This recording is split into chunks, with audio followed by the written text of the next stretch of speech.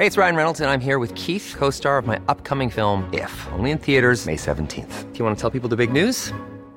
All right, I'll do it. Sign up now and you'll get unlimited for $15 a month and 6 months of Paramount Plus Essential Plan on us. MintMobile.com/switch. Upfront payment of $45 equivalent to $15 per month. Unlimited over 40 gigabytes per month. Face lower speeds. Videos at 480p. Active Mint customers by 531.24 get 6 months of Paramount Plus Essential Plan. Auto renews after 6 months. Offer ends May 31st, 2024. Separate Paramount Plus registration required. Terms and conditions apply if rated PG. Ready to pop the question?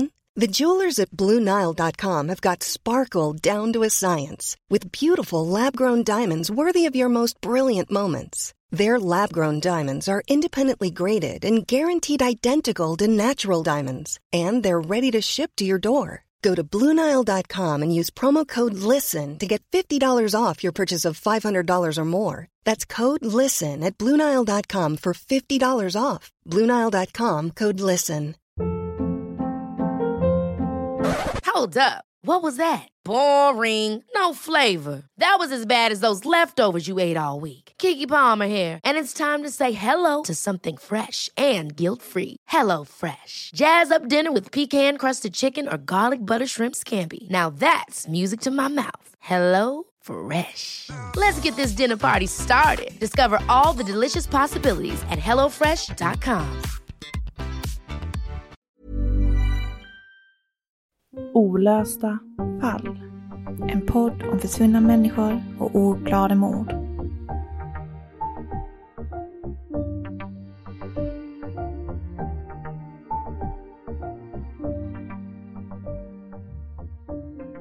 Den 30 november 1997 var en till synes vanlig dag för Thomas Sävenfalk i Stockholm. Han var 40 år gammal och jobbade som taxichaufför för sitt egna taxibolag. Det var söndag och Thomas hade planer på att åka hem till sin mamma för att fira hennes 62-årsdag. Men Thomas dök aldrig upp och än idag är han spårlöst försvunnen.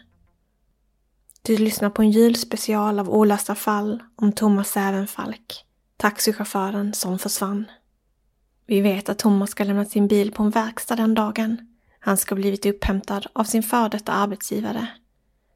Vännen ska hämtat upp Thomas från verkstaden och sen släppt av honom på Söder i Stockholm, vid korsningen Hornsgatan-Varvsgatan. Klockan ska då vara 20:47 och enligt vännen ska Thomas ha varit som vanligt. Han ska ha sagt att han skulle gå ut och äta en bit mat den kvällen för att fira att affärerna i det egna bolaget hade gått bra under november månad. Men vart han gick är oklart och vi vet inte varför han aldrig dök upp på födelsedagsmiddagen hos modern. Det enda vi vet är att 1000 kronor ska tagits ut från hans konto från bankomaten vid Trygg-Hansa-huset på Fleminggatan 16 på Kungsholmen. Uttaget gjordes klockan 01:01 den 1 december, alltså cirka 4 timmar efter att Thomas blev avsläppt på Söder. Vad som hände de där ödesdigra timmarna den natten är alltså oklart. Thomas mor blev orolig när sonen inte dök upp under söndagen som utlovat. Hon försökte ringa honom flera gånger de kommande dagarna men fick inget svar. Oron hos henne växte sig allt starkare och några dagar senare bestämde hon sig för att åka till Thomas lägenhet.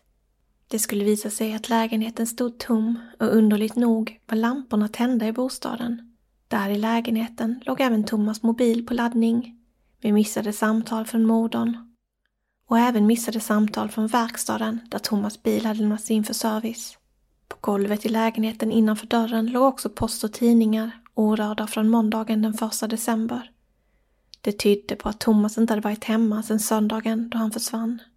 På mobilens telefonsvarare fanns också flera röstmeddelanden från verkstaden som undrade varför Thomas inte hade hämtat ut sin bil. Det var som att Thomas hade blivit uppslukad av jorden den där söndagsnatten. Men plötsligt, några dagar senare, fick polisen in något intressant på sin hittegodsavdelning. Thomas plånbok med ett makulerat körkort i. I plånboken som kom in till hittegodsavdelningen från Posten Stockholm fanns varken några kontanter, hans kreditkort eller hans giltiga körkort. Dessa tillhörigheter har aldrig upphittats. Vad var det egentligen som hände Thomas den där natten? Det verkar inte finnas särskilt många bekräftade iakttagelser av Thomas. Det finns uppgifter om att Thomas ska varit berusad och inte ska blivit insläppt på en bar den natten. Men förutom den iakttagelsen fanns det inte mycket information om de där sista timmarna innan Thomas försvann, efter att hans vän släppte av honom på Söder. Det mest intressanta spåret är pengarna som togs ut med hjälp av Thomas kort i en bankomat natten till den 1 december. Polisen vet inte vem det var som tog ut dessa pengar med Thomas kort. Var det Thomas själv? Kan det röra sig om ett frivilligt försvinnande och att han tog ut dessa pengar själv innan han försvann? Eller tog han ut pengarna för att sedan råka ut för en olycka? Eller kan det ha varit den person som tagit hans plånbok som använde kortet i bankomaten? Frågan är då om personen även kan ha gjort Thomas illa. Kan det röra sig om ett rånmord? I så fall måste personen även få tillgång till Thomas PIN-kod för att hämta ut pengar. Var Thomas i så fall med när pengarna togs ut? Eller gav han ut PIN-koden under hot? Varför togs det inte ut mer pengar? Enligt polisutredningen ska Thomas mor ha spärrat hans kort i samband med att han anmäldes som försvunnen den 5 december. Det är också intressant att Thomas ska ha varit utan bil timmarna innan försvinnandet. Kan han ha bett någon om skjuts och på så sätt hamnat med fel person vid ett ödesdigert tillfälle? I en flashback-tråd om Thomas Sävenfalks försvinnande har händelsen diskuterats under årens lopp. De som skriver i tråden förundras av att försvinnandet inte blir särskilt uppmärksammat. En trådskrivare minns dock att Thomas far var med i programmet Efterlyst och berättade om Thomas försvinnande i hopp om att nya tips skulle komma in. Ett par personer skriver i tråden på Flashback att de försökt få ut polisrapporten om Thomas försvinnande men nekats av olika anledningar, vilket de tycker är märkligt eftersom det rör sig om ett så gammalt försvinnande och Thomas är dödförklarad sedan den 3 juli 2008. Till slut får dock äntligen en trådskrivare ut polisrapporten som ska visa sig vara väldigt maskad och inte innehålla så mycket ny information. I polisrapporten står följande signalement för Thomas. Thomas Sävenfalk var 185 cm lång, vägde 110 kilo samt hade 44 i skostorlek. Han hade tjockt sandrefärgat krulligt hår. När han försvann var han troligtvis bland annat en brun eller en mörkbrun skinnjacka. En intressant detalj från polisrapporten framhävs av en av trådskrivarna på Flashback. Enligt rapporten ska Sävenfalk ha uppehållit sig kvällen den 30 november 1997 på Fleminggatan på Kungsholmen tillsammans med 2 personer. Det är oklart om dessa personer kunde identifieras av polisen. De borde ju förstås ha varit av mycket stort intresse om de var de sista som umgicks med Thomas innan försvinnandet. Var det någon han kände sedan tidigare? Värt att notera är att de ska uppehållit sig på den gata där den aktuella bankomaten fanns, som senare den natten användes när det plockades ut 1000 kronor från Thomas kort. 1000 kronor motsvarar cirka 1490 kronor i dagens penningvärde. Det är ett ganska stort belopp att ta ut i kontanter så sent på natten, bara några timmar innan de flesta uteställena stänger. Det är oklart om den aktuella bankomaten var kameraövervakad och någon sådan information har polisen inte gått ut med. I polisrapporten står det dock att den före detta arbetsgivaren som skjutsade Thomas till stan från bilverkstaden ska förhöras av polis via telefon. Mer än så vet vi inte om Thomas försvinnande. Det mest troliga är att något hände honom den natten. Men någon kropp har aldrig hittats och någon misstänkt har aldrig gripits i fallet. Våra tankar går ut till Thomas vänner och hans anhöriga som fortfarande står utan svar. Tack för att du har lyssnat på denna julspecial av olösta fall.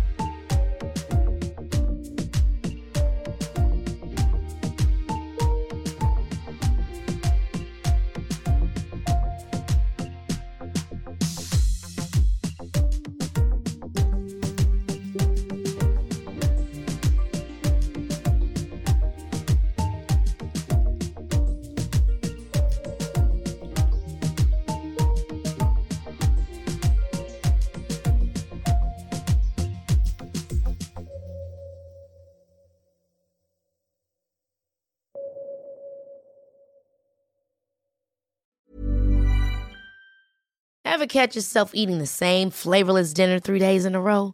Dreaming of something better? Well, HelloFresh is your guilt-free dream come true, baby. It's me, Keke Palmer.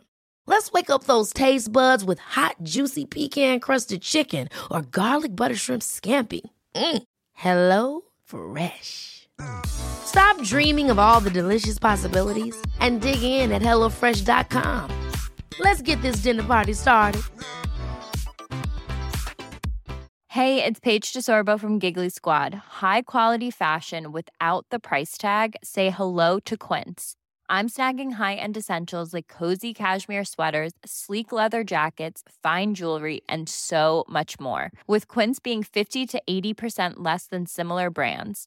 And they partner with factories that prioritize safe, ethical, and responsible manufacturing. I love that. Luxury quality within reach. Go to quince.com/style to get free shipping and 365-day returns on your next order. Quince.com/style.